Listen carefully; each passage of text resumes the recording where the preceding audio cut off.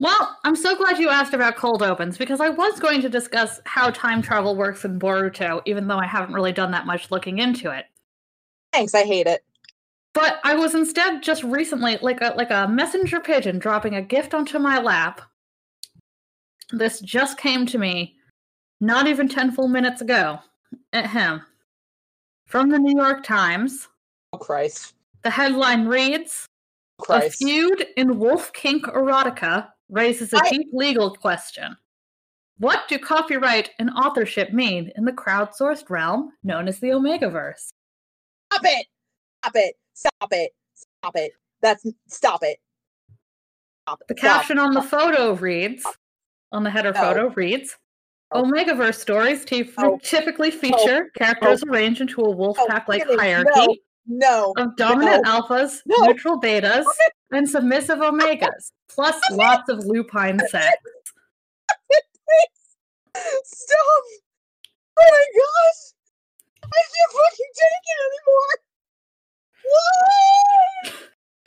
Holy! The opening paragraph is like a fucking punch in the gut. Addison Kane was living in Kyoto, volunteering at a shrine and studying indigenous Japanese religion. Oh my god! She was supposed to be working on a scholarly book about her research, but started writing intensely erotic Batman fanfiction instead. First of all, who amongst us? I can't fucking take this. I can't even do this as a joke. Okay. Listen. I've done my thesis statement on how I'm like, ABO, as odd as I know it seems for a lot of people, is sort of a natural progression of like a lot of like AFAB people's trauma, like, you know, going through puberty and sort of being thrust into this world of being like violently sexualized and objectified and commodified. And it's basically just sort of a more intense, like, ook thing. Like, it happened almost by accident. It was 2012, and Ms. Kane, who grew up in Orange County, California, under a different name, was 3 years out of college, alone abroad with a lot of time on her hands. Her command of Japanese was halting, and English titles in bookstores were wildly expensive.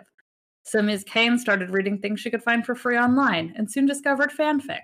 Stories by amateurs that borrow characters and plots from established pop cultural franchises. I'm sorry. Hold on. Wait, for real.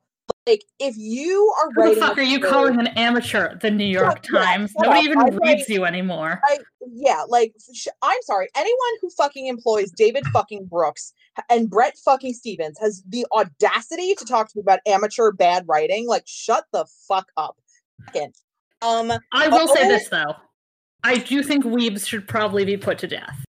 Well, I think... It's a strong argument. I'm just also just... Because I was wondering why the fuck I was seeing so much of this. Like I was seeing a lot of... And I was like, I didn't know what had happened to set this off. And now I do, and I hate it. But I will say, it's that thing where I'm like, there is actually a lot of... And I'm saying this as a trans person. Things. One, if you are writing a story about ABO, the odds are high that anyone reading it already knows what fanfic is. I feel like that... Yeah, you don't dive in.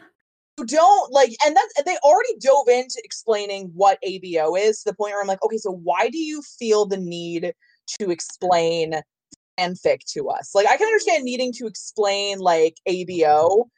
Are you good? Everyone involved? I don't think you're good. And so it's just really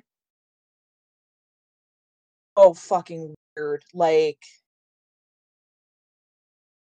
it's so fucking weird. It's like, why would you need to explain that? But other stuff, I'm more like, okay, my big thing there at this point is now, like, ignoring that my whole thing, like, it's, as a trans person, it's kind of disappointing to see how much potential there is in, like, because ABO has actually done, like, has sort of removed itself a lot from its initial roots. Sorry, like, I'm reading more of this article. It's about, essentially, like, she started publishing her ABO fan fiction on Amazon. Okay, sure, that makes sense. Now someone else is publishing similar ABO fan fiction, which is, hold on, let me read you this part. God. In both books, The book's by someone named Zoe Ellis, pen name. Published an erotic fantasy series with a premise that sounded awfully familiar. In both books, alpha men are overpowered by the scent of Omega heroines and take them hostage. In both books, the women try and fail to suppress their pheromones and give in to the urge to mate. In both books, the couples sniff, purr, and growl, nest in den-like enclosures, neck bite to leave, in quotes, claim marks, and experience, hold on, I need you, are you sitting down? Are you braced? I die. Are you ready?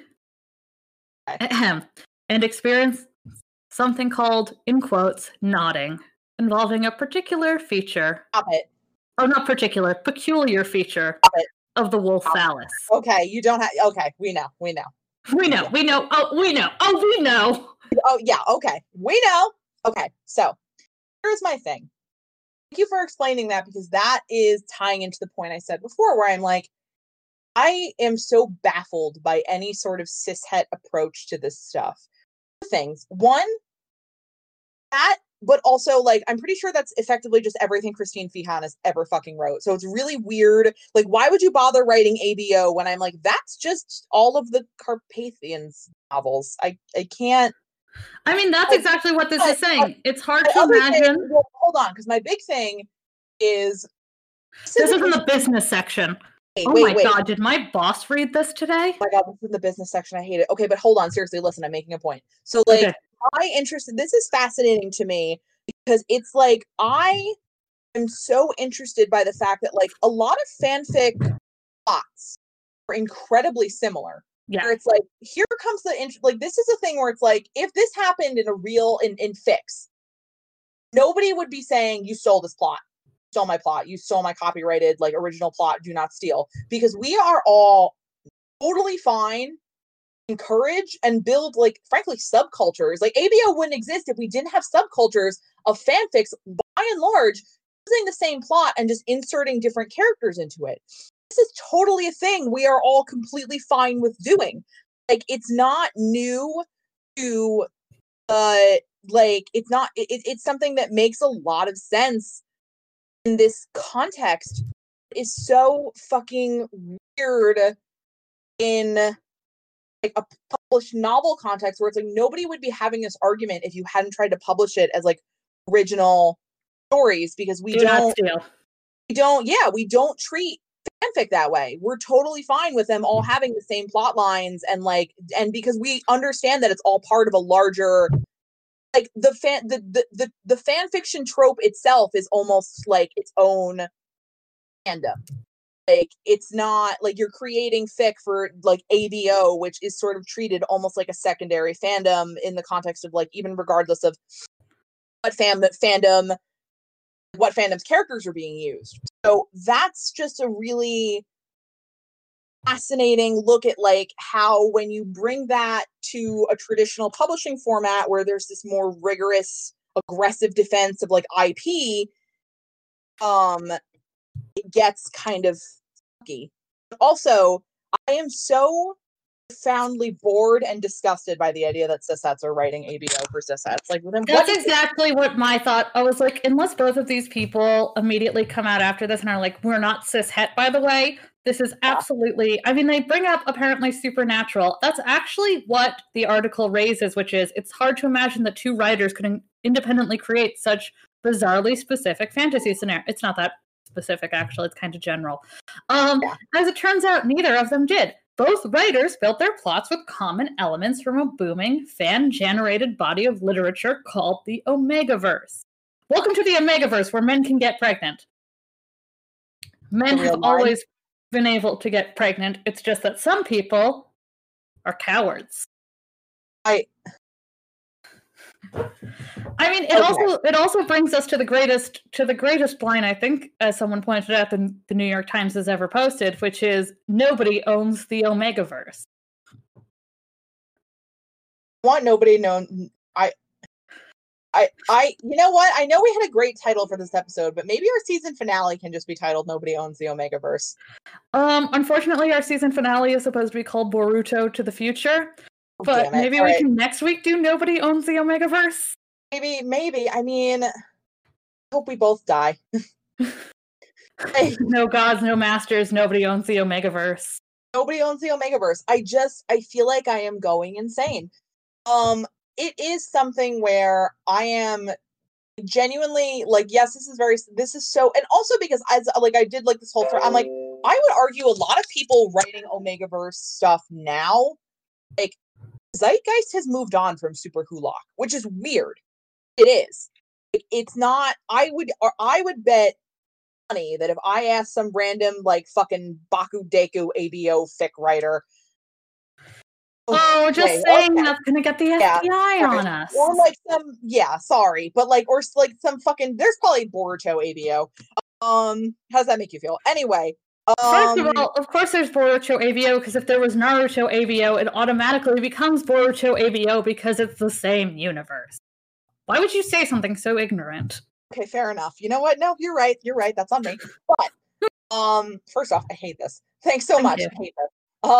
Second, I think it is fascinating that this is someone who clearly did research that is sort of not really current, where it's like you looked at the history of this stuff, but I don't think you talked to anyone who was writing it for fandom right now. And that's fair, because if you email a 14-year-old to talk to them about their ABO Bakudeku fic, you're gonna get fucking arrested. It's actually interesting because look, after getting its start decades ago in Star Trek zines, fanfic mushroomed when the internet made it easy for especially dedicated consumers of pop culture to find and create stories for one another.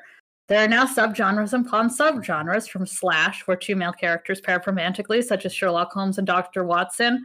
I wouldn't really call that a subgenre, but okay. To an odd affair like Mundane AU, an alternate universe where magical characters live in the real world, e.g. Appreciate the correct use of e.g. and not i.e. Harry Potter goes to a regular boarding school and has normal teen problems. No one... While some traditional authors have derided fanfiction writers as creative parasites, there really isn't any way to stop them. Such works are legal as long as writers post them for free and don't try to sell stories based on copyrighted materials. Also, most writers don't feel that way about fanfiction anymore. I know a lot of them are like, obviously I can't read it because... it's just Anne Rice. Yeah, they can't read it for legal reasons, but it's just Anne Rice keeping the lights on. It's just Anne Rice. And when they say we can't read it for legal reasons, and then you watch Legends of Tomorrow, I'm like, I swear to God. It is a gentleman's agreement. The fear in my head is like, are we going to do Omegaverse Legends Season 6? Stop it. Jesus Christ. All right, but that is something where not just perpetually in some kind of Omegaverse. Oh, God. But it is something where, like, I do think there was research done, and I'm kind of impressed with the level of research, even if sometimes I'm a little like, well, I think this is... It's always that weird feeling of, like, I don't want fanfic to be perceived by... The taste of this is definitely okay boomer, but like... Yes. It is something where it's like, I'm not like upset with it. I think it's interesting that this is a thing they wanted to do. I don't think it's malicious, but it is weird where it's like, you're kind of... They researched the history, clearly, but I don't think they talked to anybody who's currently making... Because I'm like, I think if you ask some of these teens, okay, where did ABO get its start? Like, they wouldn't fucking know, because nobody does their home, like, unless you're a nerd, like I can be kind of nerdy about this shit, where it's like, no one is doing this to do their homework. Like, they're doing this because it is a social trend that speaks to an issue or several issues that a largely AFAB fan base creating fanfic might relate to, which is sort of like all of these weird sexual pressures and desires and feeling like out of control of your body and all of these things. Like, that's not really, like, it doesn't have as much to do with supernatural anymore, or even like werewolf shit. Like, some of it is really just people writing about how awful puberty feels. And that can be kind of weird. But, like, so I do think this was well researched in terms of history, but, like, it doesn't, I just want to read the author blurb before we get into the episode, because Alexandra Alter writes about publishing in the literary world. Before joining the Times in 2014, she covered books and culture for the Wall Street Journal. Prior to that, she reported on religion and the occasional hurricane for the Miami Herald. And you know what, Alexandra? Now you're down here in the fucking gutter with the rest of us. For you. How's that fucking feel? Now you're down here with the rest of us. Nobody wants to read the newspaper anymore. They only want to read our bullshit. And so you have had to roll up your chino slacks and come wade into the mud with us, the degenerates. How does that feel? How does it taste? I mean, fair enough. I do find it fascinating. Sure. Like that this is, it's like, I do think this is well researched. I wouldn't say it's like mean or anything like that. I don't think it's like, I don't even think I don't think it's as much point and gawk as it could be, to be fair. But I do find it interesting in the sense of like, how are we approaching this? Like, I don't, it is so fucking weird that we are hitting the point where it's like fandom, like, and now we're into the smaller, more obscure parts of fandom that are like thing talked about, and it's like, okay, I don't like that.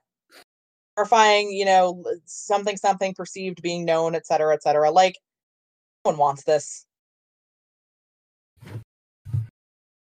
Oh, this is honestly, do you feel good about this?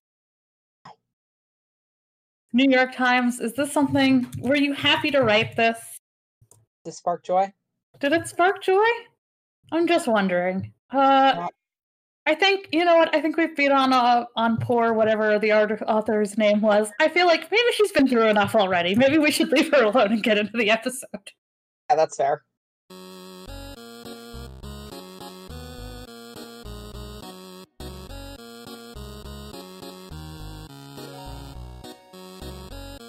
Okay, so this week's episode is the 13th episode of the 5th season. It was written by two new writers. Teleplay by Ray, who has written several of the episodes that we all know and enjoy.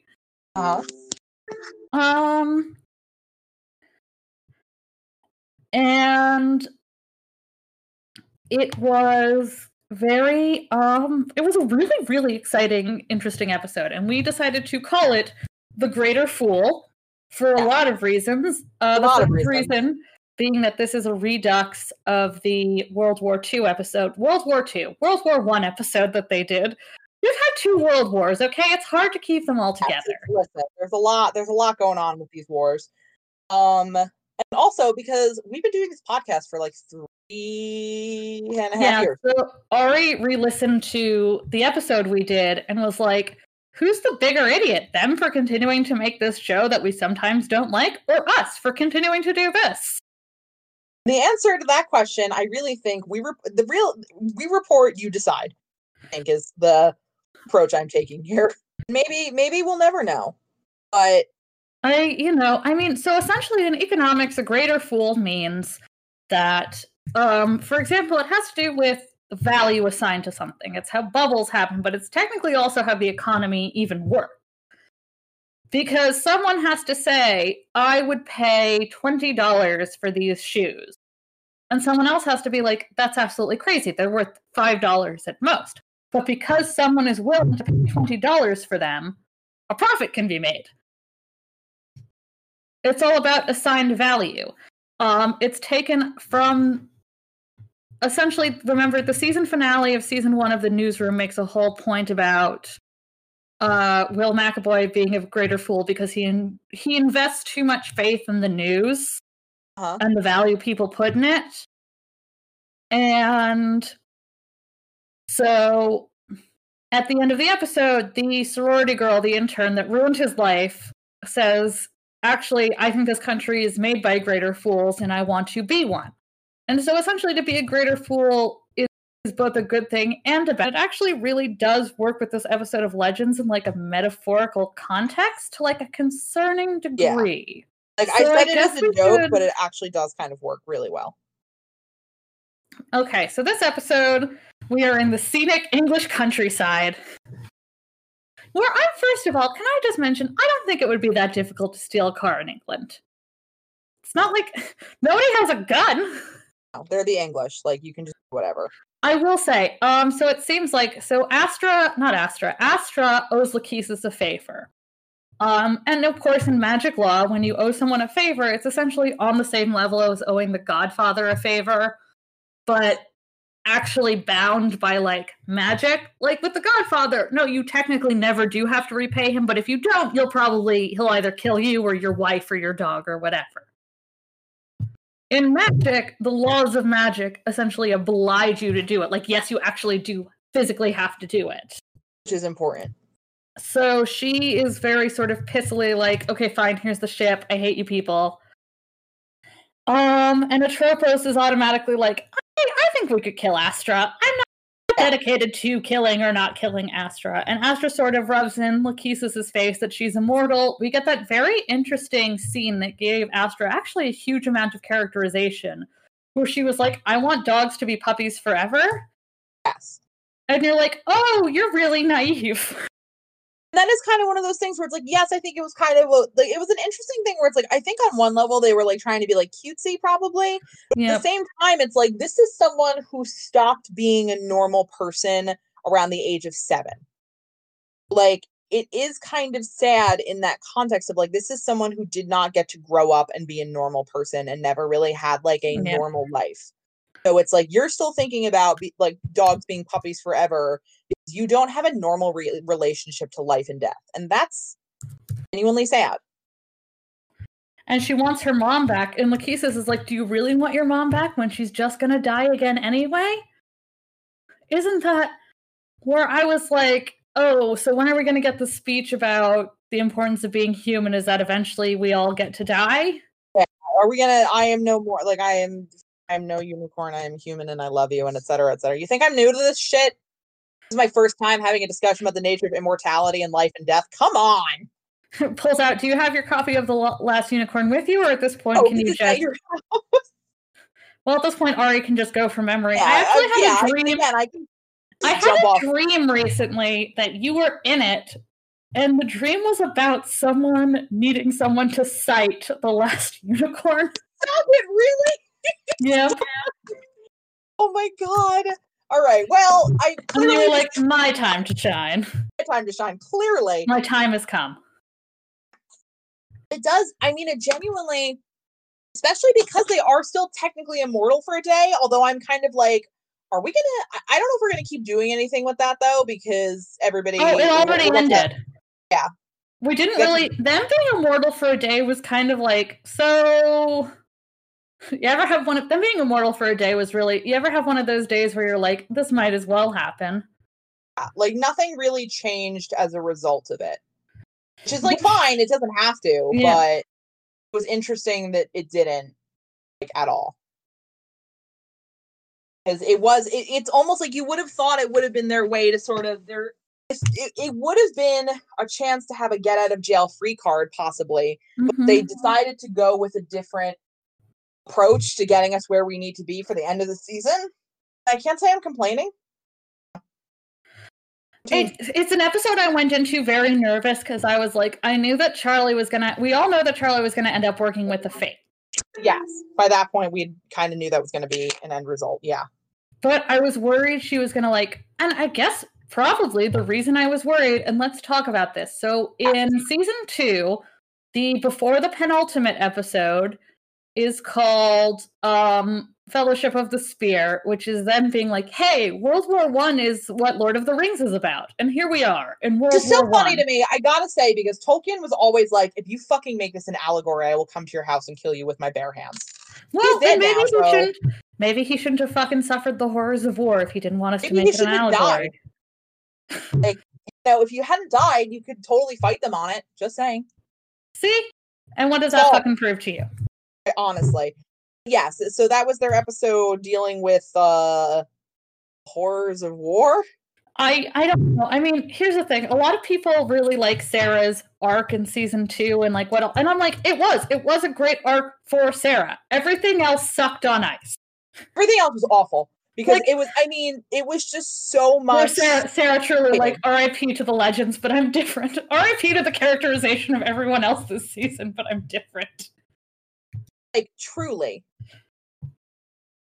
I do find that super interesting because it's like, it's like I don't remember a lot about season 2 because all I remember is how like, weird it was, how much like stuff went into like all this weird fighting backstage kind of thing, all of these weird problems that we were sort of dealing with. Now all I remember is all these things that if you're a longtime fan of Legends in Review, first of all, I'm sorry. Yeah. Oh God. Second of all, we were dealing more with the infighting, and it's so interesting to me that other people remember us discussing at semi-great length the fact that it was very clear Mark Guggenheim and Phil Klemmer were trying to wrestle control of this show from each other. Mark very clearly wanting to go with a Nate, like Nate being the character where you could sort of see it with the most, a Nate that was more of a jock and more of a womanizer. And Phil and Nick Zano wanting to go with someone who was kinder and more of a sweetheart and more of a romantic. Yes. And also, like, thinking about it now, I'm like, also, Mark Guggenheim really wanted the Sarah Lance spinoff show. He wanted Nate and Sarah to an extent, I think, to be his to Oliver and Sarah. And I hate that. It is interesting because it's like there was something knowing tongue-in-cheek about Nate being Oliver last season, and I can't say exactly what it is, but I know. It's very interesting. And Legends is very much the Sarah Lance spinoff show, and that's great, and I love it. But the way that Mark Guggenheim likes Sarah Lance and the way that people who actually enjoy and love Sarah as a character like Sarah Lance are very different. Because when you hate women, you are inclined to write them in incredibly constantly doubting themselves in violent scenarios, just in a lot of very bad places, and be like, this is strength, this is growth. Whereas you can see season 3 onwards with Sarah is very much her actually coming to terms with herself in a way that isn't like hateful or spiteful or constantly doubting. She actually, and that's what I think made something about this episode so satisfying, is that she is really trusting of herself and her judgment this week. Yes. That I really did appreciate, that it was like a very different. So in Fellowship of the Spear, everyone's finally going after the Spear of Destiny. And with World War J.R.R. Tolkien, blows Kiss to the Sky, is there. And for some reason, he is in love with Rip Hunter? Yeah. Were Rip Hunter and J.R.R. Tolkien gonna fuck? A little bit. Yes. I like to hope so. Yes. And this was also for our viewers who may have started in season 3. This was the culmination of a plot that was, number 1, ripped completely from Persona 2, and number 2 was about finding like the Lance of Longinus. Every time it's funny. Every time. It's never not good. But the Lance of Longinus. For some reason, Longinus makes me think of the word vagina, and I don't know why, but that's why it's so funny to me. That's also why I laugh, because it does sound like vagina. But like, and the best part about that episode is when Sarah's like, we could just go back in time and get some of the spear from the blood of Christ, and Rip has a full fucking meltdown about how we are not allowed to go back to any point in time where Jesus of Nazareth existed. And we're not allowed to meet Jesus. It is so fucking funny. Like, he puts so much effort and panic into his voice. Like, he is so worried that Sarah is going to go full Life of Brian on this and, like, completely destabilize the world as we know it, which is great. There's nothing I don't love about that. And honestly, maybe they should have. Maybe they should have. But so it is the culmination of like a plot that's already admitted, like, and I mean, it's not that we don't already have sort of a gotta catch 'em all MacGuffin scenario with this. Like, we were hitting that point in season 2 after some pretty like heavy plot points comparatively. Had a lot more with like Chip and being brainwashed, and like it was a darker season overall, so the finale was suitably darker, I guess, to a point. Because I was re-listening as soon as this episode ended, I knew I wanted to re-listen to our episode about the penultimate finale.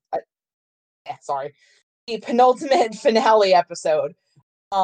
Because this episode was very dark, didn't make me feel unsatisfied and shitty and like weird and not and upset, whereas the Fellowship of the Spear really, really did. And I kind of wanted to analyze why the fuck that was. I'm so glad you mentioned that. May I start with a couple of theories? For it. So, a couple things. In the Fellowship of the Spear, we're talking about the penultimate.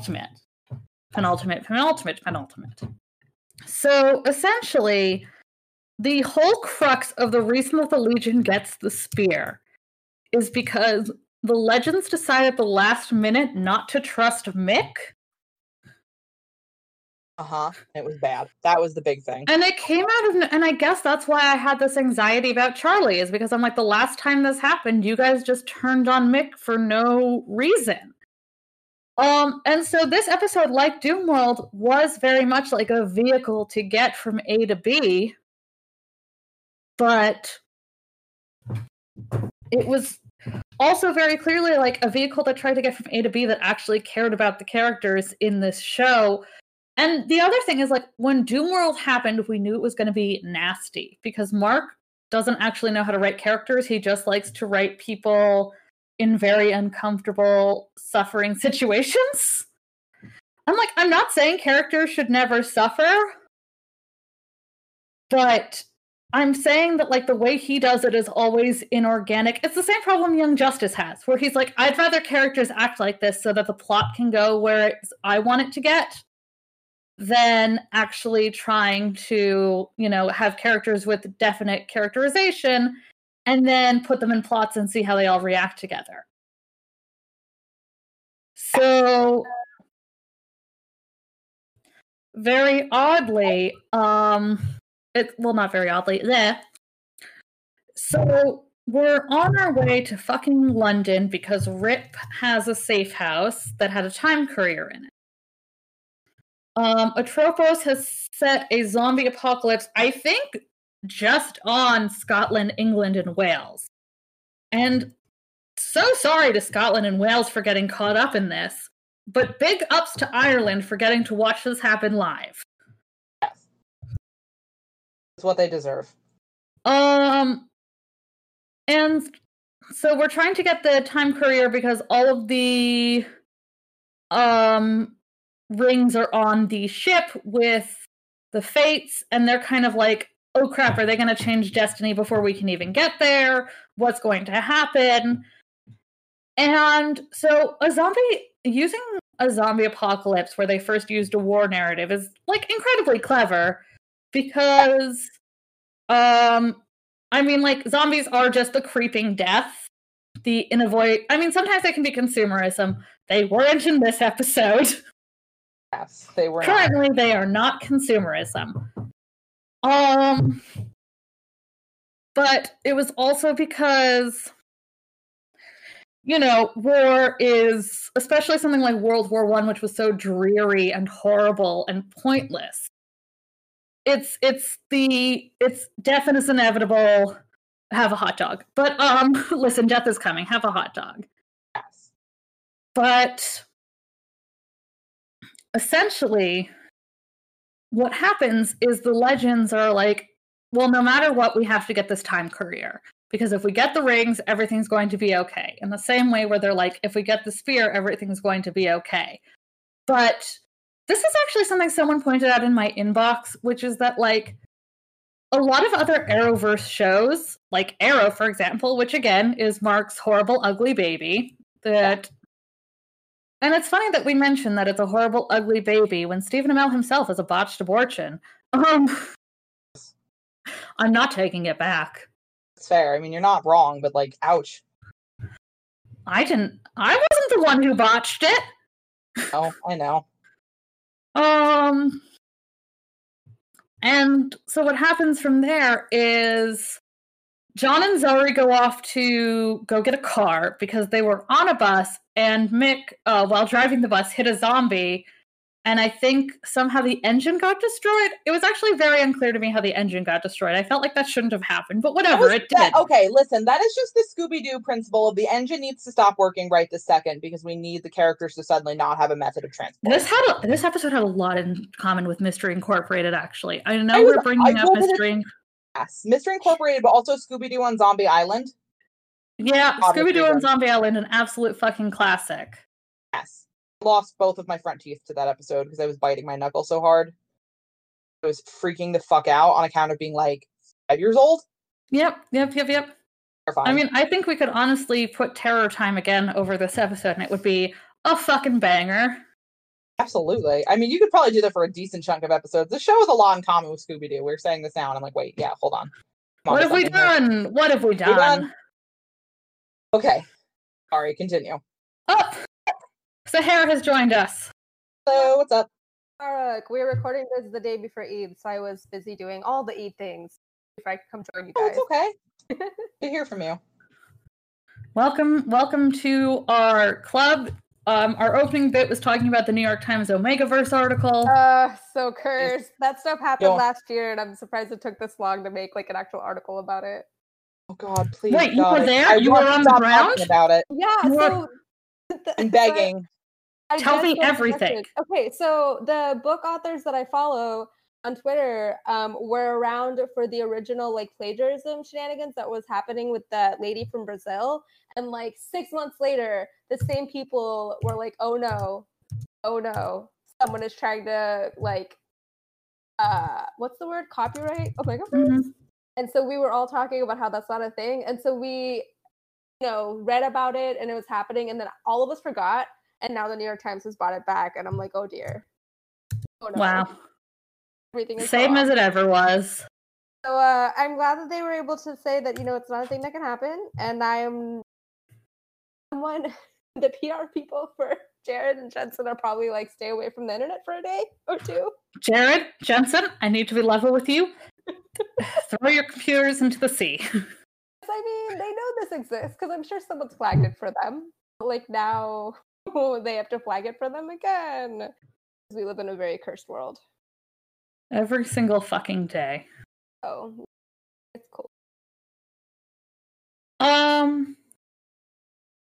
But what was really nice, I guess, about the zombie episode, right, we were talking about how Mark Guggenheim can't write teams because he has the same problem that, like, Agents of S.H.I.E.L.D. has, for example, where like, or honestly, the MCU Avengers, where it's like, hey, MCU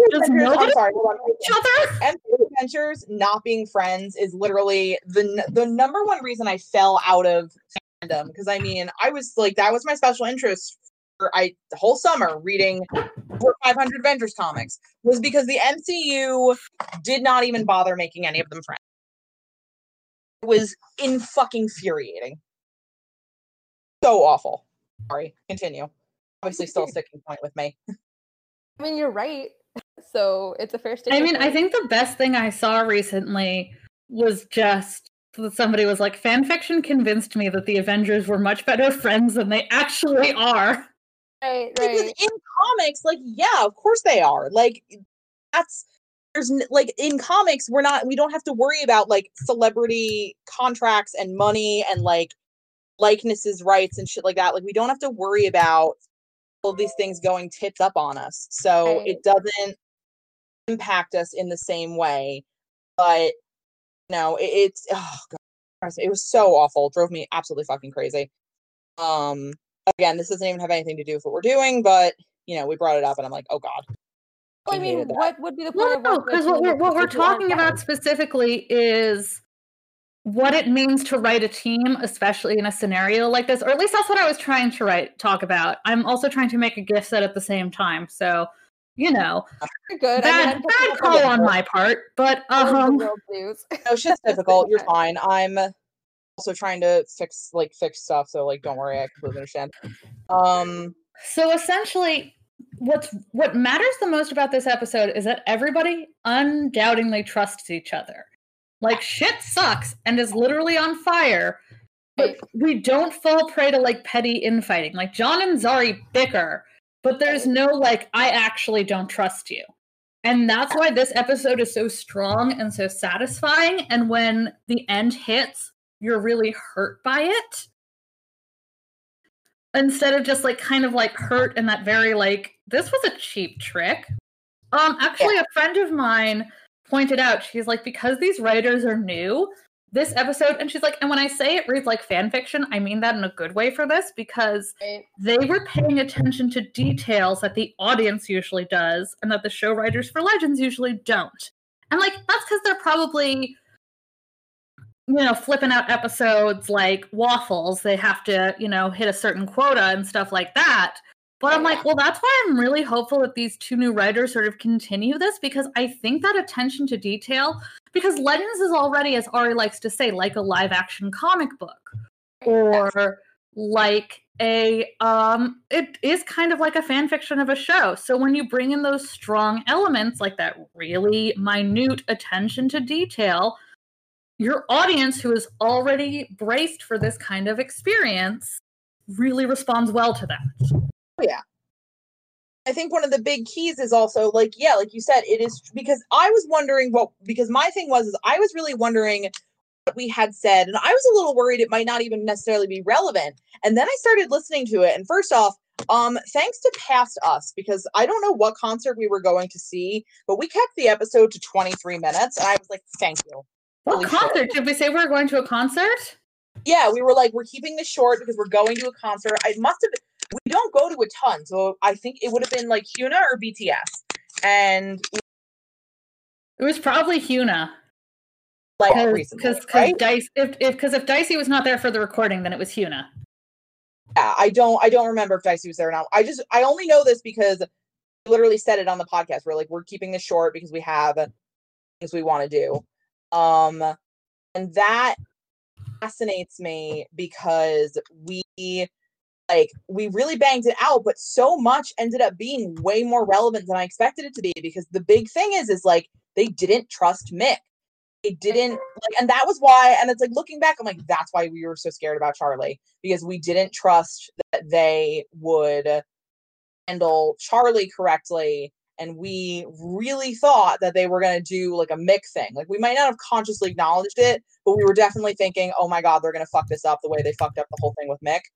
And that's not the opposite. Everything that went wrong with that episode went right with this episode. Yes. I think the key observation I want to make is everything that could have gone really, really badly just didn't, because it really could have. But we managed, I think, for a lot of a lot of good things happened in terms of Charlie specifically, because I think we were maybe the most worried about Charlie because we knew she was going to be working with the Fates. So we were like, oh, this could go. They could start blaming her for a lot of stuff really fast. But they trust Charlie in such a meaningful, intense way that really makes me happy, because it's deserves that. She's worked so hard. So proud of her, and it even the stuff with Ava was really good. Yeah, so and I don't mean that in a way Ava's normally bad, but it was I was worried about the Charlie stuff, but then the Ava stuff, if we want to talk about how season 2 was a lot of character development for Sarah, sure, whatever, but what was a lot of really good character development for Sarah, this, watching her do this. Sure. I mean, also, I do want to say, one of the big things about this where I was like, hey, why the fuck does the time courier need charging? I mean, that's one of those things where I can understand, like, that's just a narrative convenience, kind of. There like, were a few narrative conveniences in this episode where I was like, actually, I'm fine with this. Yeah. I also, real quick about the trusting thing, I liked how they did it with Astra too, where it was just the right level of like, of course, like the first thought is going to be, oh no, she's gone back to the other side. But even John, until the very end, he's still like, that doesn't make any sense. And so there's that good balance of like, you are going to, even though they're getting to know her better, have that inclination that maybe she's the one who did it wrong. But then Charlie's like, but wait, what if it's my sister's? And so we have that really good back and forth of like, is it her fault? And ultimately, does it really matter if she went back to them on purpose or not? We're still stuck with zombies. We still have to get out of here. Charlie still has to fix it. And we trust Charlie to do that. And it's also like one of those things where it's also very powerful because the thing with the Lance of Longinus, still funny, is that only one person could use it. And like Sarah was coping with the death of Laurel, and the fandom was coping with the death of Laurel still. Right. And so it was this very raw nerve where like we knew only one person could control the Spear of Destiny. The Loom is 3 people, and the team has been supporting Charlie this entire time. Right. But we knew with the spear that eventually it was going to fall down to like one person. And it was just like, if we had known, because I actually did not see this end coming where it's like just Charlie on her own. Like last hope. If Charlie had known that going into the episode, I don't think it would have been as satisfying. I think Sarah knew that Ava was going to give it to Charlie. Yeah. But she needed Ava. And that's the thing, is because Sarah and the team made that mistake in season 2 where they didn't trust Mick. Yeah. She needed Ava. She knows Ava loves Charlie and trusts Charlie, but she needed Ava to be able to make the decision on her own as a leader, because Sarah also was struggling with like that co-captain thing, and she didn't trust her judgment, and it all went to shit. And it's going to shit here, but she's like, what needs to happen now is that Ava needs to say, I'm the leader, this is what's going to happen. I think my big thing, it's good you bring up co-captains, because I just want to bring this up quick, is like the second that Sarah at the start of the episode was like, oh, so we're co-captains then. I'm like, oh, Sarah's gonna fucking die. Like, it's such a, because of the way that the show handled Rip and Sarah, like, the second that they did that whole thing, I was like, oh, they're just gonna, like, okay. Like, you just sort of kind of end up realizing, like, that's how this is gonna end up going down, because last time they used co-captain did not go well for anyone. And so that was really interesting, because, again, that's one of those callbacks that, like, you would only really, like, this show is not often one that rewards paying attention to it. I would argue it does the exact opposite. Yeah, but I feel punished often. That's a fun callback, especially because of like the impact that Rip had on Sarah. You know, and listen, it's been a very long time, and not to rip Sarah agenda, but like to rip Sarah agenda. Like, yeah. Especially because they brought him up a lot this episode, where I was like, Phil? A lot this episode where I'm like, is that going to be the legend who comes back briefly as like a force go? All the legends fucking die, and Rip is like, get out of my safe place. Yes. What are you doing? Rip Hunter voice, what are you doing in my swamp? Like, because this episode was written by 2 people that haven't written an episode before, and it was directed by someone who's edited episodes, but from my understanding on IMDb and looking at Wikipedia, he's also never directed an actual episode. So it's interesting to see what happens when they let people who've never done it go do it together, because this was one of the stronger episodes of the whole season. Well, to be honest, this whole back half has been better than the first half, but it's been really nice to see like the development of, like, at least in this case, the writer's room, the production crew are really creating a space for people to get to do more, which I really like, because then we get episodes like this. Agreed. It was so, I mean, there were so many moments, and also it's very interesting that you mentioned the director was new, because there were so many moments in this episode that were like beautifully cinematic. Yeah. Like when John is carrying Zari through the zombie field, I was like, was that not, like, it looked like, I'm like, there must be some classical painting that has this motif. I mean, obviously we all think of the Pieta, but I was like, Zari is Muslim and I'm Jewish, so I don't want to bring that up. Can we think of something else? Well, I think so. Just looking, so he edited Ahead of Her Time, Meet the Legends, Romeo versus Juliet, and Great British Bake Off. He's got a good eye. Yeah, and all of those. I mean, Romeo versus Juliet, the specific shot of the two of them where she's speaking up to him because he's in the balcony. I was like, what's the word for balcony in English? All of those are very specific shots. So even if he didn't direct those episodes, he still edited the vision of the director and the writers. So I'm glad that they all got to work together. Agreed.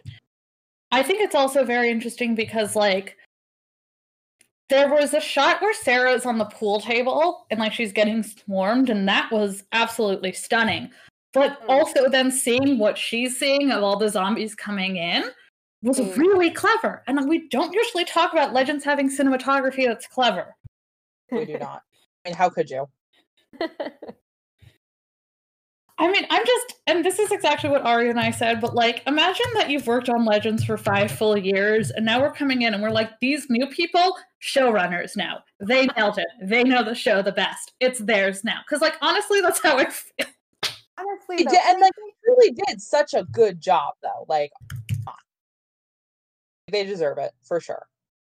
I will say that's the one interesting use of this whole Sarah can tell snippets of the future, because we've never been told.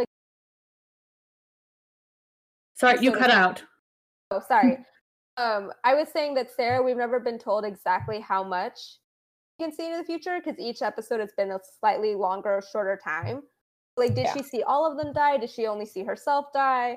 And Ava die? Like, we don't know the full magnitude. Does she even see Charlie getting to leave? You know what I mean? Mm-hmm. It's interesting how that plays out. Well, because now it's kind of like, so are the Legends like zombies? Are they in hell? Are they in heaven? I'm like, first of all, those are concepts to me that heaven and hell as concepts to me as a Jewish person are kind of like, eh? I think they're just zombies, right? I think that, but here's the reason. The reason I think they're just zombies is because that would hurt Charlie more than any other option. It doesn't look like anyone's dead, except for the one zombie that Nick went over. I mean, they're whatever they are right now is only temporary, because clearly Charlie's going to fix it. I don't think we're going to get a shot of that timeline again, because I think it's just going to have us go right into the TV verse. We don't have that kind of money. I don't think we're gonna. I think it's something where it's like and also I don't want to see that. Like, that's something where I'm like, that would kind of cross the line into being too upsetting for me to want to watch. Where it's like, I'm cool if we just do this, like, just a good time, and everything goes right back to the TV verse, because Charlie's still gonna act like she knows that's what happened, so that's fine. That's cool. Like, that's all, that's fine. But I think we're gonna end up getting it more along the lines of, like,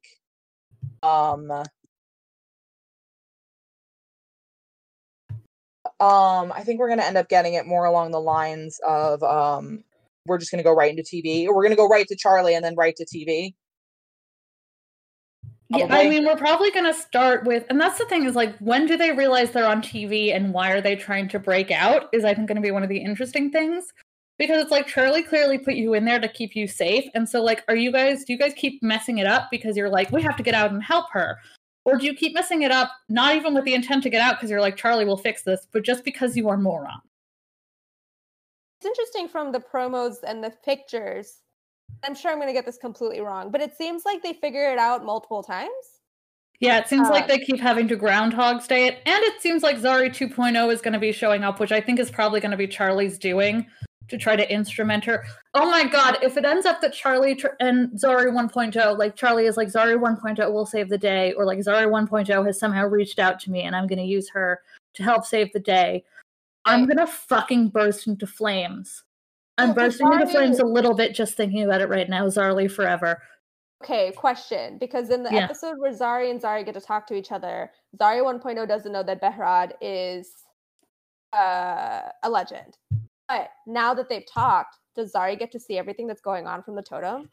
I don't know, because she did say there's a tiny me in this totem and she'll protect me. Right. But I'm not exactly sure what that means. Of course, speculation time, but that's what we do best. In the promo, we literally watched Zari 1.0 walk into Zari 2.0 in the Friends situation before we get to see Behrad and Nick, I keep saying Nick hits him with the whatever gun. I feel like every time one of them is like, wait, something's wrong. Because they go through at least 4 TV shows, right? Downton Abbey, Mr. Rogers' Knockoff, which I will never remember the full name of, Star Trek, and I forgot the 4th one. That's a lot of shows. Downton Abbey? Maybe. Yeah.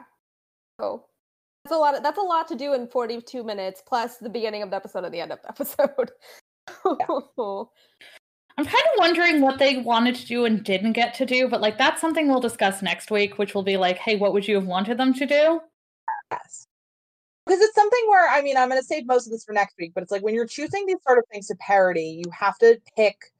It might not even be about whether or not you like the show or not. It's about like, what's a show with a really strong visual aesthetic that it's like, we can do something and people will know it's a reference to this thing.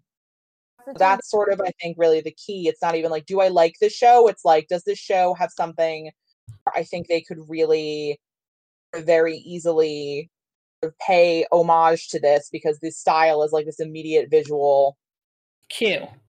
Yeah. Thank you. I couldn't think of the word I wanted to use. Also, I just want to show you guys this photo because this is the first time I think we've gotten a really solid look at the rings. Also, we've seen the rings before, but I'm almost like, is this like the final version of the rings? And so each ring has a thing on it. Charlie's is big and gold and has the loom, like the literal thread thing on it. Atropos's is silver and has the clippers on them, which is interesting because they're like thread clippers. They're not even proper scissors. Like those, if you sew, are literally thread clippers. Mm-hmm. And Lachesis seems to be the darkest, and it's made out of like, I want to say pewter or something. Yeah. Like dark and heavy, and it's the hand obviously pulling the thread. Right. And again, and I know we brought this up in an earlier episode, but I'm literally just like, Renly is copper, Stannis is iron, Robert is wood. No, Stannis. Oh God, what was it? Robert is a rusted sword, but like. Yes, Robert is like a rusted sword, and Stannis is iron, where he will not he will break before he bends, and Renly is just a shiny copper penny because he's a useless fucking gay. I mean, that honestly is literally where it looks like that's what they're going with. Where like Charlie is shiny in gold. One, because she has a heart of gold, and two, because she is shiny and a useless gay. I do think it's supposed to be a visual cue for she's the shiniest, she's the brightest, she's got the most she's also the biggest. I do find really interesting though, because I'm like, a lot of, because this is the first time we've seen the rings up close. I'm like, this is a lot of detail clearly did go into these. Yep. And I know I normally rag on this show's approach to everything.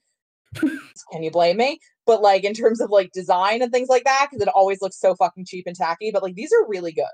I would even be willing to argue that Lachesis is not silver, but platinum or something very strong. Yes, something sturdy. And then Lachesis. Atropos is platinum, and Lachesis is either steel or iron, something that rust. Not glamorous. Yeah, not glamorous. Very hardy, very strong. I will say very inflexible. Yes, but speaking of the rings, I want to talk about something crazy, and this is another reason why I'm like, these people should be writing the show. This is, I think, the first episode in a very, very long time that's made me like Gary. Just genuinely. Yeah. We did. You and I talked about this at length because we were both like, "Holy shit!" This is we've bitched a lot about how his character is really inconsistent. I'm like, if you just keep him like this if this is him, and then you write him like that, he's great character because he had so many good moments. He did. You brought up the point specifically that the way that the misdirection he does. So quintessential DC magic in a way that this show doesn't really do as often because they want Jon to be cool and fancy. Right. Loved it. Was fucking living for it. The way he was so nice to Astra, just so good. We see something with Gary that I guess I think a lot of people have seen, but I would argue that the show does not showcase well enough, which is that, honestly, I'd love to see a little bit more, like, he is low-key clever. He is the one when Sarah was the Death Witch who figures out, well, maybe we can't find the ship, but we can find the object. Right. And being clever is a huge component of magic. Right. Having a weird kind of confidence where it's like if he didn't think he could have pulled that off, he wouldn't have been able to. Exactly. It's like you need the confidence, because anyone can do it, but you have to believe that you can do it. Like, as silly as that sounds. And also, like, even just on another, they could have done so many way creepier things with, like, the hallucination of Gideon, and they didn't. Where it was like they didn't do, like, I think the thing is this is a good thing, by the way. This is not an episode that has a completely different take on Gary per se. This is an episode that, like, just dodges all of the bullets that the show might not otherwise dodge with Gary. I think there are times they fucked up. Yeah, it's really good. One of the best things, and I was like, I think you need to do this with Gary more, is that, like, well, first of all, Gideon being horny for Gary completely tracks with everything we know about Gideon as a character. 100%. We're like, oh yeah, she likes her men sad. She likes her men pathetic. She essentially wants a man that's going to be entirely codependent on her.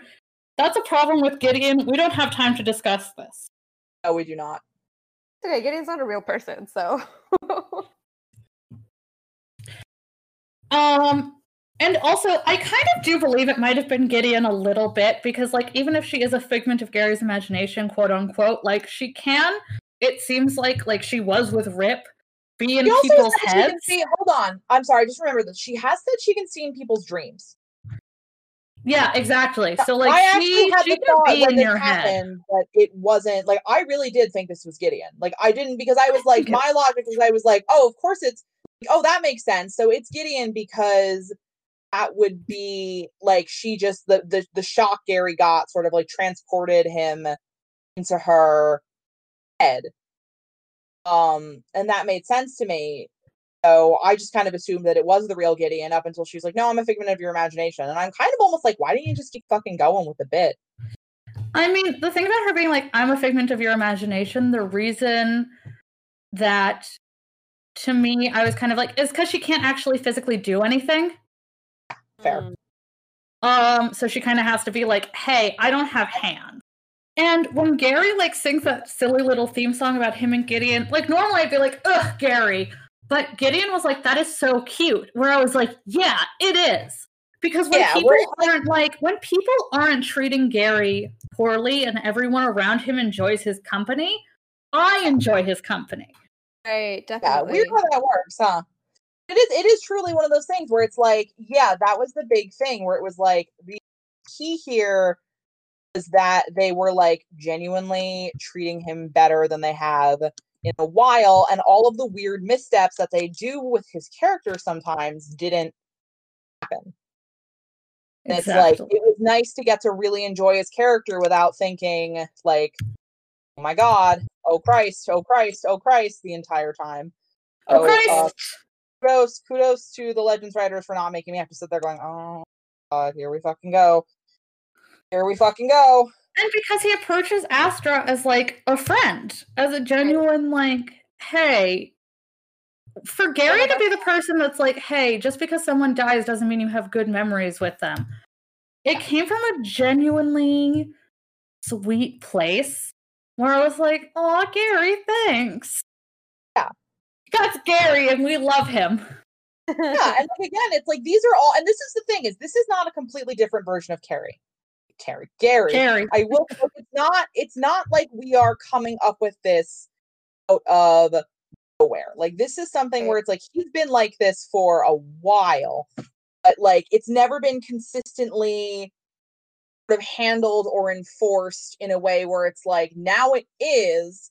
It's really good because this is what we like to fucking see. Is like, here is the best way to interpret his character in a way that doesn't make anyone else the uncomfortable butt of a joke at any point of that.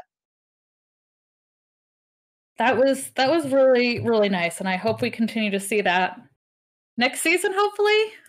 Yeah, agreed.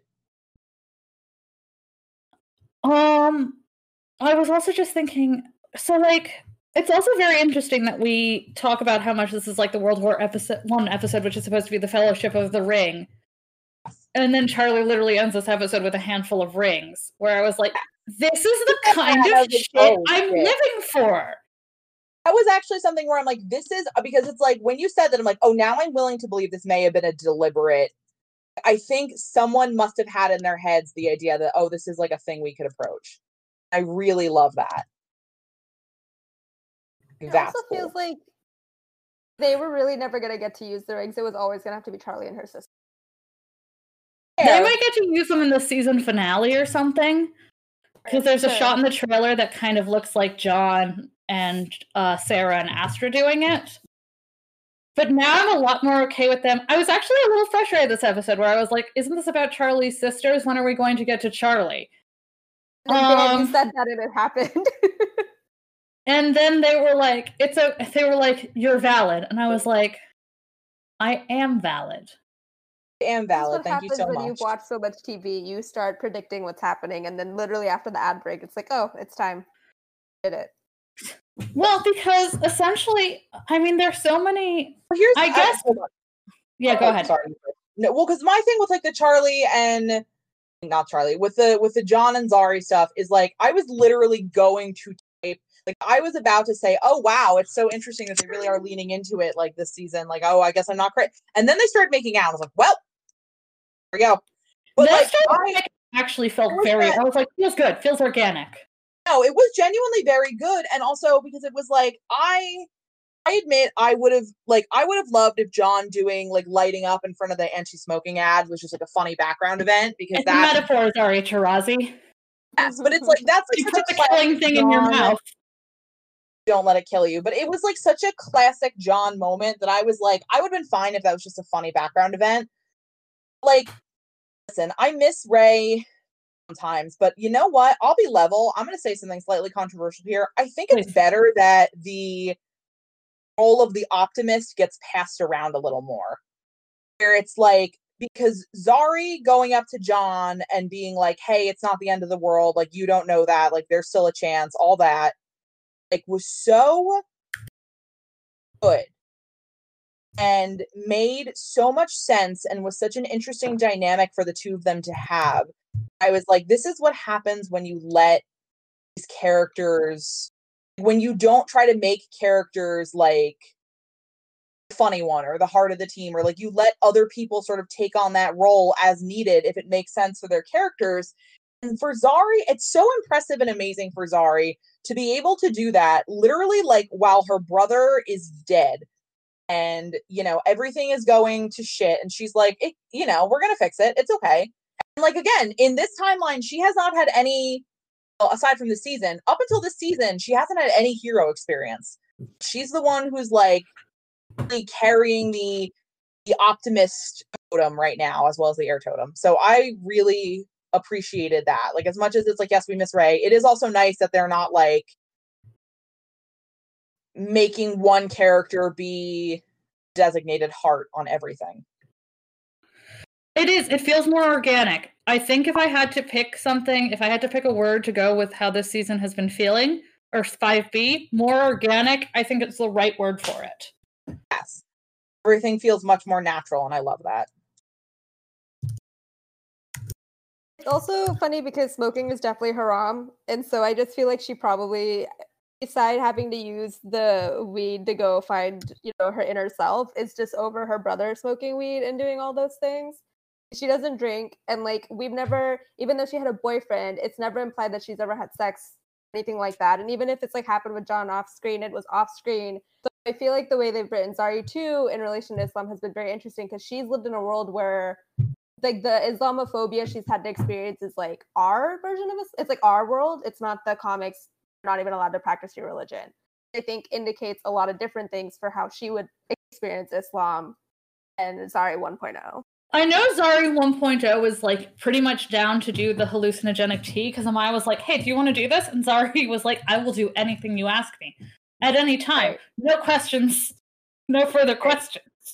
Okay. I'm like, honestly, mood. Who among us wouldn't say that to Amaya? Yeah.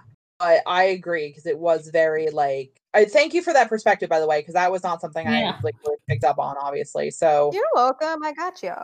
I personally really like the way they've incorporated religion when it comes to Zara, because I think it's really hard to write Muslim characters in a way that isn't going to piss somebody off. And I'm not talking about like the people who are just mad about Muslim characters on TV in general because they're racist, or the ones that are super conservative and they're like, Muslims should never do anything wrong on TV because that implies all Muslims are wrong. It's really hard to balance that. And if it's the one nice thing I can say about Mark Guggs, again, is that thank your brother for marrying a Muslim woman, because that's what we have, sorry. And like the writers have done, in my opinion, a really good job balancing that tightrope of like, how do we write her as a realistic person who acts like some Muslims do without it being like preachy or, you know, a problem in some way, because unfortunately their approach to other religions has not been the best. So, you know, at least they're trying with her, because it could go wrong really quickly if they weren't. I think this episode is actually fucking hilarious, because remember how we were talking about how, like, okay, maybe I do actually have to write something about how, like, Gary is, like, not actually a great form of Jewish representation because, like, he falls into it. And then they had this episode, and I was like... Never said that, Legends is my friend, etc., etc. I never said that. Legends is my friend. Always fall into this. Maybe we should keep having... Obviously, us having doubts is good and healthy, though, so... Where it's like... I am, and it's like, it was such a much needed moment of like, because he has been, I mean, obviously he's still only recurring, but he's been, you know, more presence in the past couple episodes for a variety of reasons. So it's like, it's nice to have him being there in a way that is like, oh, and he's a good character, not a character I'm sitting there and just praying for all of the scenes to end because they make me so uncomfortable. So it's like, yay, we did it. This week, Gary finally went from uncomfortable nerd guy to adorable nerd guy. Right. Like a beautiful butterfly. That's good. I like that. Because cocoons are kind of gross. That's true. Did you guys have butterflies? Did you guys have like butterflies in elementary school and stuff? Yeah. All right. We actually have... Right now, like at work, we actually have butterfly, like we have caterpillars that are just chilling because we're going to have butterflies for the kids. We do that every year. So this year we have them, even though we don't really have a lot of kids, because I need something to do.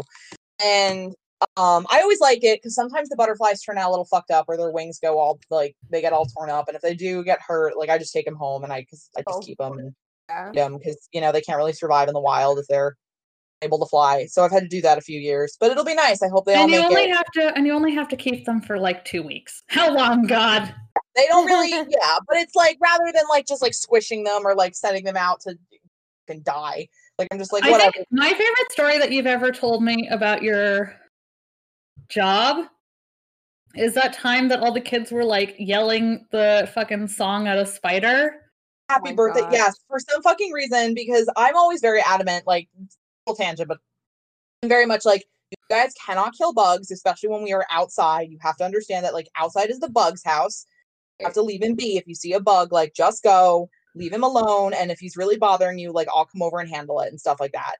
And they get it better now, but so they were, like, very, like, firm on, like, okay, well, we can't, like, we gotta be nice to the bugs, because otherwise, you know, they're gonna get so mad. God will punish us. Like, they got to the point where they were like singing happy birthday to the spiders and stuff in the trees, and it was like really, really cute and really, really funny, because they just get into a random mood where they just want to like sing happy birthday or like pretend it's someone's birthday, and like even though it's not their birthday. And honestly, I think this is a vibe we should try to cultivate like into adulthood. I think this is a good thing. This is that reminds me. All the legends sitting around the table and being like, hey, you guys are my best friends and nothing bad is ever going to... I hope the backwards baseball cap never goes out of I'm sorry, it just reminds me of on fucking The Flop House when they watched The Haunting of Sharon Tate, in which Hilary Duff plays Sharon Tate, and she's reading that book. And Elliot Kalin is like, so she's reading a book that is she's reading a book that is essentially titled, "So You're About to Get Murdered."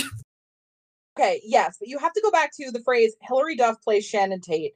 Sharon Tate. Remember? No, and it's a movie where she has like psychic visions.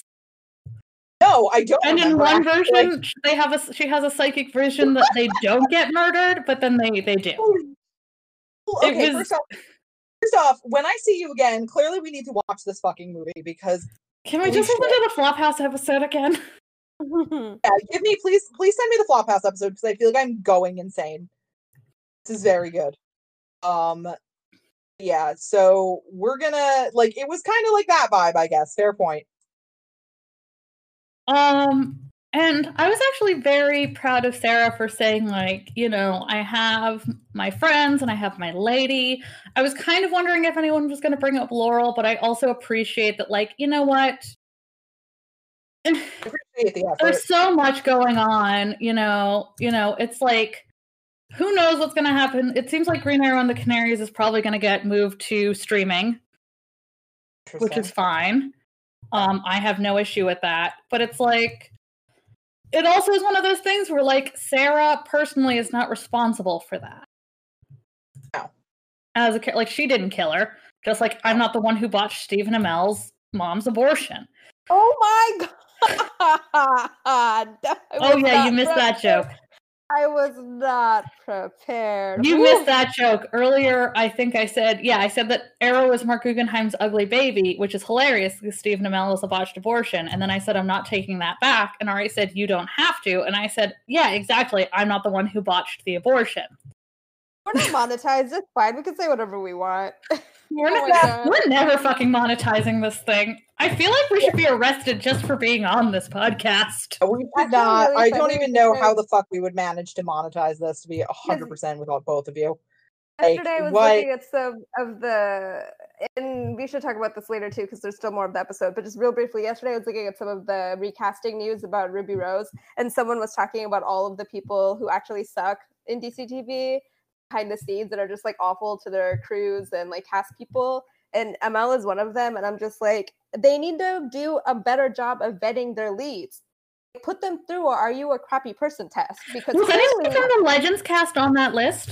I actually don't think so. I'm pretty sure they're all really, because everybody seems to love them, and they're like posting photos of the crew. They post photos of the crew constantly. And like everybody seems to get along really well, and it might be because they're all on drugs, but like, God bless them. Here's my thing. So I guess we can just talk about it real quickly right now. Yeah, please.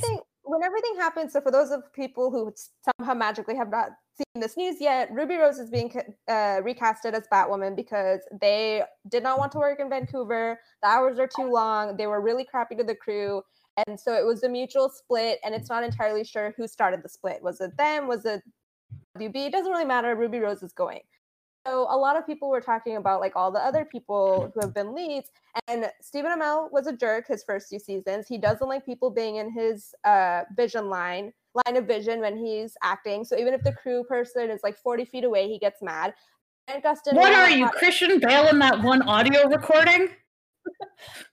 Greg Gustin, literally on the podcast with Michael Rosenbaum, was like, yeah, I was really anxious and depressed, and so I yelled at production people and guest directors and producers. And if Greg Gustin yelled at me, that would be it. For both Greg Gustin and my career in entertainment. So, yeah, I don't think I could handle me turning around. I'm so sorry. Who the fuck do you think you are? Truly and fundamentally. You like, fucking don't. He looks like a guy. Not only is he tall and skinny, but he looks like a guy with, you know what? I'm not going to say it. We've said enough horrible things. Keep going. Please continue. It says a lot. And also, I do want to clarify that with these 2 specific actors, you know, I'm sure you guys have talked about this when everything went down, but with their old boss also being a piece of crap, it makes sense that no one was telling them to stop. But we are now on the 6th show, and so the fact that like no one was able to get Ruby to rein in, because Carolyn Dries is a first-time showrunner. Yes, she worked on Vampire Diaries. I mean, here's the thing. Isn't Caroline kind of a wet noodle anyway? Yeah, but I think it says something about how... Don't like Caroline all you want. Everyone else is innocent in this. None of these bosses have sat down with their actors and gone, you cannot act this way. It does not matter that you are our lead. It does not matter that you bring us money. And actually, you know what? They don't bring in the money. money that they get at cons goes directly to their pockets. It does nothing for WB. WB got paid by Netflix. So no one is telling these people to shut it down. Why is it instead of being like, oh, Ruby, we're going to give you all this money because you're known in the community and therefore we think you're going to do a good job of getting people to watch our show, which, by the way, didn't actually work, right? Yeah. Because I only ever saw people being angry that she wasn't Jewish. Exactly. They weren't Jewish, I'm sorry. I think they use both. But ultimately, the point that I'm making is that whoever the new person is going to have to be local to Vancouver. It's going to have to be someone that is known for not being a piece of crap. And they here's the thing. WB, hire me to talk to your fucking actors. Right. Like, maybe instead of, here's how we monetize this podcast, you guys, is the three of us get hired by Warner Media. Mwah, blows kisses to the stars like I did for J.R.R. Token. So they know I mean it. I mean, I could ask, have you just tried to be a nice person? They hire us to fucking talk to their actors about being jerks. And so, like, it's great, because Ari is the one who's, like, as we mentioned, Ari is the one who's, like, very nice and is like, Ari's policy is don't kill bugs when they're outside and can teach children to sing happy birthday to spiders. So we bring in Ari first, who's like, it's really, there's no reason not to be nice to people. No. And then part two, when they clearly don't listen, is me and Sahar coming in and, like, sitting them down in their trailer and, like, just being like, I'm gonna break your shit until you fucking do what I want you to do. I mean, like, you think you're a tough guy? You want to be a tough guy? Listen, good cop, bad cop. That's a thing. I will physically kill you with my own 2 hands. It says a lot about the priorities that they had bringing in Ruby Rhodes. And, like, regardless of the content, regardless of the show itself, I understand the perspective of, if we get someone who's well known for this character, it'll do something good for us. But here's the problem. Don't get someone who's known for being mean behind the scenes and has been known to be mean behind the scenes since Orange is the New Black. Don't get someone who's used to movies and action films where they don't even have to, like, do any work, because the last time they did a movie, they had 2 lines of dialogue and then those got taken away from them. Do a little bit of Googling. That's not illegal. You are allowed to Google as a casting director. So now whoever has to come in, they're going to have to be, like, this perfect bastion, because otherwise anything that goes wrong is not their fault. And then rewinding to your original question, I don't think I've heard a single bad thing about anyone on Legends, because they want their jobs and they know that, like, they love the work they do and they actually enjoy spending time with each other. All of the other shows have been a disaster. And then Melissa, who I don't personally like, had really awful things going on in her life. And so if she was closed off to fans, or if she was struggling with people, it made total sense. But I've never heard her yell at anyone, or about her yelling at anyone. I just want to say, and I understand completely why you personally dislike Melissa, because, like, everyone should be aware that Melissa Benoit has starred in not 1 but 2 Islamophobic films, and we've discussed this. That's how we called her Bebo constantly in season 2 of when we were starting this podcast, and then they named the fucking thing Bebo. That happened to us. It's just someone's always listening. It's cool. It's fine. I don't know what fucking goes on, but I'm scared. Here you can learn to make peace with God.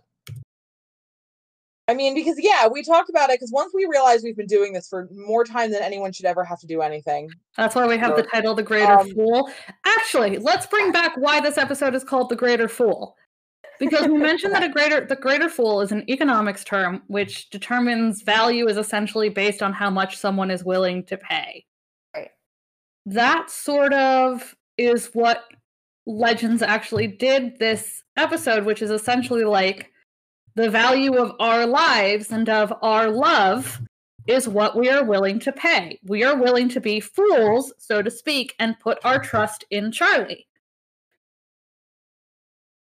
Now I am... It was a good episode. I really enjoyed it, and I don't like zombies, so I did have to, like, fast forward a little bit. I don't like zombies, but I'm also, like, I kind of get what I get enough what we're going with here, where I'm like, all right, fine.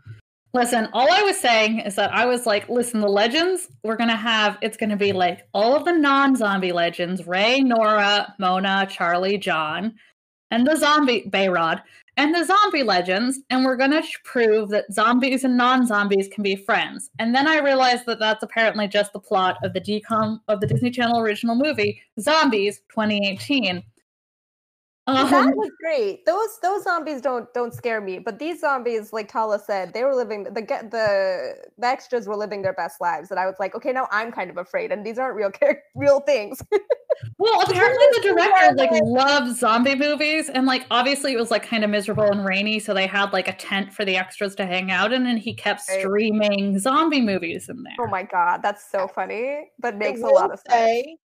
And this is coming from someone who I'm like, hi, always willing to talk about like horror movies and horror stuff, is like this had more in common with this was something where it's like they were kind of mashing up a little bit of like 28 Days Later kind of vibes. Yes, there was a lot of 28 Days. The Walking Dead. Mm-hmm. But I do appreciate that it's like, because it's that thing where it's like, do you know how tired I am of plague zombies? Like of them just not being like literally, where it's like it doesn't. Anyway, I did kind of appreciate, there were a couple of goofy shots where I was like, they want that shot of like the close up of like all the writhing limbs and like the teeth and like but like the problem is like it helps a horror movie to be scarier when things are not shot in high def. Like you don't want to see the nuts and bolts of like the makeup, especially when it's not really like very good makeup, go into making these actors look like, reanimated corpses, where I was like, it's just kind of a shame that like this show has been doing some really fun stuff with horror that it's not really able to fully utilize, because they're still like, even when they do horror stuff, they can't really do much to change their aesthetics, and their aesthetics are very firmly like television, like regular television aesthetics, and like that does not easily lend itself to horror. I've literally read books on like horror genre on TV specifically, and why it is such a difficult thing to do. And obviously I think certain shows and, the rise of streaming and premium TV and blah, blah, blah have made this a little easier. But when it comes to like your regular, like basic TV shows, like that doesn't happen that way, basically. And so, I appreciate and respect what they're trying to do. And I think they're doing the best they can. But it is kind of a shame, because they're clearly like doing a good job of, like putting in the effort and wanting to do sort of right by these concepts, and not really being able to, because they just don't have everything that you would need to have to. So kind of a shame, because they clearly are trying, and like sometimes they do a really shitty job, slasher movie episode, but like then like with this, where I'm like, you can clearly tell that like a lot of love and work went into it. They weren't really able to much more with it. I mean, I'm obviously like they weren't going to do zombies forever. This isn't a zombie show, so what we got obviously is going to be fleeting. Yeah. You can honestly make a zombie with like some dirt. Yeah. You can make a zombie with $1.25 and some dirt. Like, come on. For sure. And if it's raining, you just gotta roll them around a little bit and you're set. I mean, like, there is a sort of like I get, there is like something you want to do this in a way where it's like unique and engaging, like that's really good, and you should do that. I think they did the best they could, but like it's just kind of like you hit a point where it's like there's only so much you can do when it comes to being able to utilize these aesthetics on TV.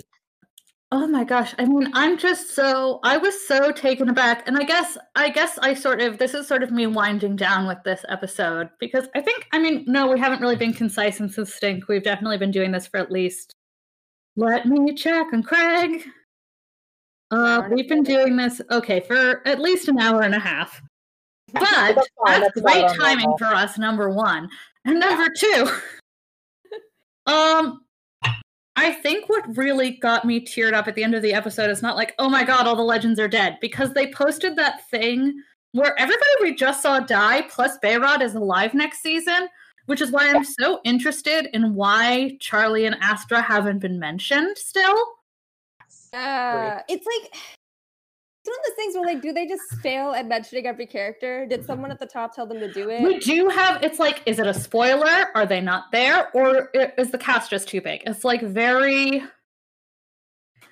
Because, like, Olivia and Maisie both seem to still have nothing but love for the show and stuff like that. I don't think they're getting getting rid of Maisie might really make me, like, just fucking give up on the show. Not gonna lie. I think that it would make a lot of people give up. Yeah. I like to think, because I'm like, they clearly recognize her value, at least somewhat, because if they didn't, we wouldn't have like Charlie. Like, Charlie wouldn't exist without them realizing, yeah, Maisie is clearly doing like the most for the show. So well, because again, it's that everybody on the show likes each other and gets along really well. And like, that's the thing. It's like with Brandon, for example, every single person who has ever worked with Brandon Routh has nothing but nice things to say about him. We've met him in person, and I have, like, from meeting him in person, nothing but nice things to say about him. Even though we bully him a lot on the show. We did. We bullied him. We bullied him a lot on this show. We bullied him when we met him in person. He makes more than enough money in the world to be bullied by three of us. He works the fuck out of that body. He can handle our little critiques. Friend of the show, Megan, was pointing out how he has essentially gotten everybody on DCTV into Bulletproof Coffee. And I'm like, hey, do we want to talk about Brandon Routh's concerning things that he says about his body and food? Like, not concerning in like a problematic way, but making me concerned for him. Where I'm like, hey, I want you to know help is out there, dude. Like, you don't, like, I know you're an actor, but like, this is still like you good? We'll talk more about that and like actors and stuff. And like we'll talk more about that at a later time. But that's a whole other kettle of fish. Essentially, Charlie goes back to her sisters, and like this really is, and it's more than Doomworld never really, like, Sarah has that moment in the finale in season 2 where she gets the spear. But we never get the actual Lord of the Rings moment, or that actual moment that is like quintessential in like heroic poetry, like in a hero's poem, which is what Lord of the Rings is, of fiction. Right, where the hero now has to go and like slay the dragon. Right. Like, this is it. This is the thing. And sometimes it can be very figurative, and sometimes it's very literal. But with Charlie, it really hit me, and I think a lot of fans, hard, because what she's going to go face off against is something fantastical, but it is so grounded in the idea of an abusive family. Okay, absolutely. That, you know, even if you, I mean, I think, I'm not sure what it would resonate with for someone who is not a victim of trauma. I can't speak to that experience. Can't relate, sorry. But as a victim of trauma, especially if it's like, you know, familial trauma, parental, when you sort of go home and you finally sort of can hold your head up high. And I actually posted about that on Tumblr, and a lot of people were in the notes like, yeah, this happened to me. Yeah. Where I was like, well, thank you for sharing this with me. I appreciate that. And it's also one of those things where I feel like there are probably people looking at it out there who might be in traumatic family situations like, oh, is this going to happen to me? And the answer is like, yes. One day you're going to come back and you're going to be like, I'm not scared of you. Right, because absolutely. I don't deserve the way you treat me, and I'm aware of what you're doing, and that makes me powerful. And not only am I aware of what you're doing, but also coming back one day and being like, I have people who love me and support me that aren't you, and that is powerful. I also think, because you're right, and obviously I agree with all of that, and it's like really important. I think another big part of it that was like really impactful is this very specific acknowledgement of like, you can't, the way that Charlie, the way that, right, because I think you even mentioned it to me, is like the way that Charlie is, when we see her around Atropos and she like does that like shift into like a child version of herself, and that was like really like sad and, you know, upsetting, but it was like clearly like an emotional response. And then now we see Charlie again going to see her sisters again, and she's not doing that. It's like that's credible, where it's like, yeah, it's a small thing, but it matters that she's like, now she's going to face them. Like, it's like, yeah, we want to talk about this as like a trauma narrative, where it's like now she's going to face them as like her strongest confident self. Like, she's not an abused anymore. She's an adult who, you know, knows that she can take them. And that is really, really, really cool. And especially, I just really love the way that it was just like, Easy takes that deep breath, and then as Charlie straightens up and goes, let's get to work.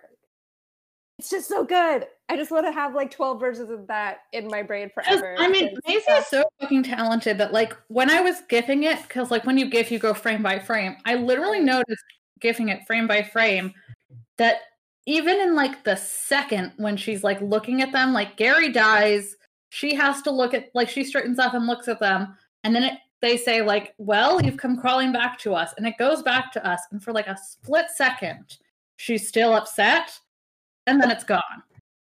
Where I'm like, Macy's back muscles must be fucking incredible from carrying this show. Absolutely fucking. I mean, like, we saw Tala's arms in the Cleopatra episode. They are so fucking strong from carrying this show. Yeah. It is genuinely, like, a really good, like, I don't know. It was very good. Like, it's that thing where it's like, this is the thing we've talked about too, where it's like, I kind of want to wrap this up, starting it a little late, but it is, I think, important to note. We, you know, with this show, it's like, sometimes they do things that are the fucking most. But they, like, really, these characters are the backbones of their fucking show. Like, when they have Astra and Charlie and, like, Ala and Zari, like, doing these things, they're so important and so good. Where it's like, hell fucking yes, there is nothing I love more than seeing these three women specifically, well, two women and Charlie. Women and non-binary Charlie. Yeah. So, you know, it's just, it's like, they are really what makes this show good, I think, is my main point. Is like, anyone who does not understand at this point that they are really the driving force behind what makes this show phenomenal. Like, I can't help you. They are the best. Also, like, it's just, I'm so sorry, this has been such a weird episode because we've really only said good things. We said bad things about Doom World, and, like, rightfully so. But, like, I mean, listen, with the director for next week, even if the episode is great, I'm sure we'll find something. So I guess no, the director for next week is this up-and-coming new guy. He proves you're never too old to follow your dreams, and you're never too bald to follow your dreams. His name is Max. Max Greenberg, and he has never written a television show in his life. They picked him out of the lineup for newbies. It was a great time. They picked him. They just found him in a diner, and they were like, "Hey, do you want to direct an episode?" And Max, who loves women, who has never done anything bad to women, was like, "Yeah, I'd love to." I hate him. If we get a fucking upskirt shot, I'm gonna kill him. Oh my god! I feel like they wouldn't have had all these good things to say though if that was the case. I mean, I think it's very funny that, like, he was downgraded to consulting producer on season 3, and, like, the fact that they're letting him direct is so, like, with the way TV works, it's so throwing him a bone. It's so like, oh, do you want to come direct the show you got fired from since we know you don't do that much for it anymore? Yeah, it's petty. Like, it's petty. It's so petty, but it's also like, it is that thing where it's like, it's also like, you know, as much as it is like, ugh, but it's also like, it doesn't really matter because there's not much he can really do to impact. Yeah, exactly. At this point, the show is so good at doing what it does and clearly understands its message and its intent and what it's trying to say. That it's like, I can't even, you know, like, obviously it's like, ugh, but like, it's like, it doesn't really matter because there's not really much you can, you know, you have no power over me here kind of thing. Right. And directing is such an interesting beast because it's like the highest level, like on a level of like writing to if directing is the last thing, like directing is a big deal. For this to be the first time that he's allowed to direct says a lot about like what is going to be like this leading up to the finale, because the cast has only had good things to say. So it almost is like, well, maybe they should have just had him directing for the part and never let him write anything and we would be just fine, because then he's just telling people how to move and like, hey, move this thing or like do that again, and it's great. The moment he got to write, everything was cursed, and haram and sad. Yeah, it really is one of those, and that's not on. There are definitely other who I unfortunately cannot think of right now, but there are totally I've other. been practicing axe throwing in Red Dead Redemption 2. And I know that's a video game, but I think the skills are universal. And I just want him to know that. Oh, I was wondering if this was like the start of a bit, and I was like, wait, hold on, what's happening? But okay, that makes more sense. No, I'm definitely going to be doing a Red Dead Redemption 2 Let's Play over the summer, because like I'm definitely not going to have to be back in the office until September, probably. Honestly, probably because everybody in New York City takes summer vacation very seriously, but that's beside the point. Where it's just like I'm trying to come up with names for it, like Cruel Cowboy Summer, or I'll Be Seeing You Regular Cowboy. Oh my god. Listen, if I'm able to come over, I would totally love to do this with you. You can call in. Yes, I can also call in, but also if I'm not able to fucking see you by the summer, I'm gonna go. Yeah, I'm gonna lose my fucking mind. Yeah, I'm gonna go fucking insane. So, I mean, I do think so. Please listen, like I'm trying to think about it too hard. All right, the bottom line is that I will throw an axe at Mark Guggenheim, and he's bald, so his head is a very easy target. Yes. And so he just might want to just allegedly, he might want to watch his fucking back. Yeah. Allegedly, I might throw an axe at him. Just some friendly advice, mano a mano, etc. Maybe wear a helmet. Allegedly. Now we're clear. Anyway, is there anything else we wanted to talk about? Not that I can think of. We covered everything. I love John and Zari. I thought it was wonderful, even though I had to definitely cover my eyes towards the end where they were all swarming, because again, zombies and I are not friends. Yes. And also Mick running over a zombie is a huge mood because he's just like an angry driver, and I get that. I love Mick running over. Hey guys, do you consider hit and run a real crime? Yeah. Yes. Okay, never mind. Thanks. It was very good. We even talked a little bit about recasting shenanigans. We did. Legends cast is the only cast on the planet who seems to not have a crappy person on, which I really do appreciate, because unfortunately it seems like a lot of the people, and I will say just real briefly, I understand that acting is hard. I understand that wearing the costumes is really annoying, and that Vancouver is really rainy, and for people who aren't from there, they're going back and forth. Also, you chose to do that job. Hey, first of all, there's a million other girls out there that would kill to have that job. Exactly. Get over yourself. And you know what else? My fucking surgeon isn't really allowed to be an asshole to me. Yeah. So what's your excuse? I mean, and also just let me say this. The fact that you've never heard of Melissa yelling at anyone after everything she's been through, I'm like, yeah, maybe she was standoffish with fans, understandably, but the fact that she never seemed to visibly lose her temper just is so much about what you have to fucking deal with as a woman. Not that she should be abusive to her cast, but that or her crew, but the fact that she's still it's just the men are trash. Yeah. You don't hear about what the Black Lightning class. No, you don't.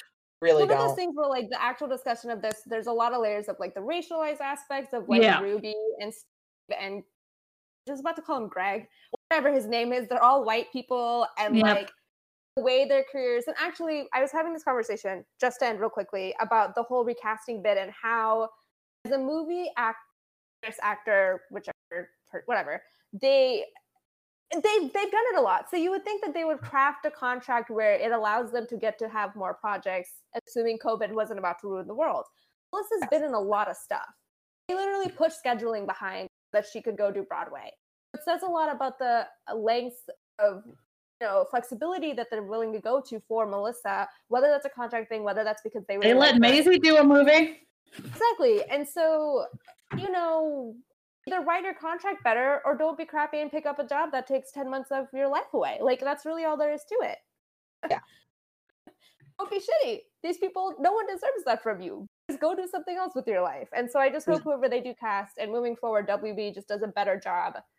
Because you don't hear this about the CBS studio shows. On the CW. So WB needs to just do a better job in general. No, CW is obviously the messiest of any of the networks. Like, we know.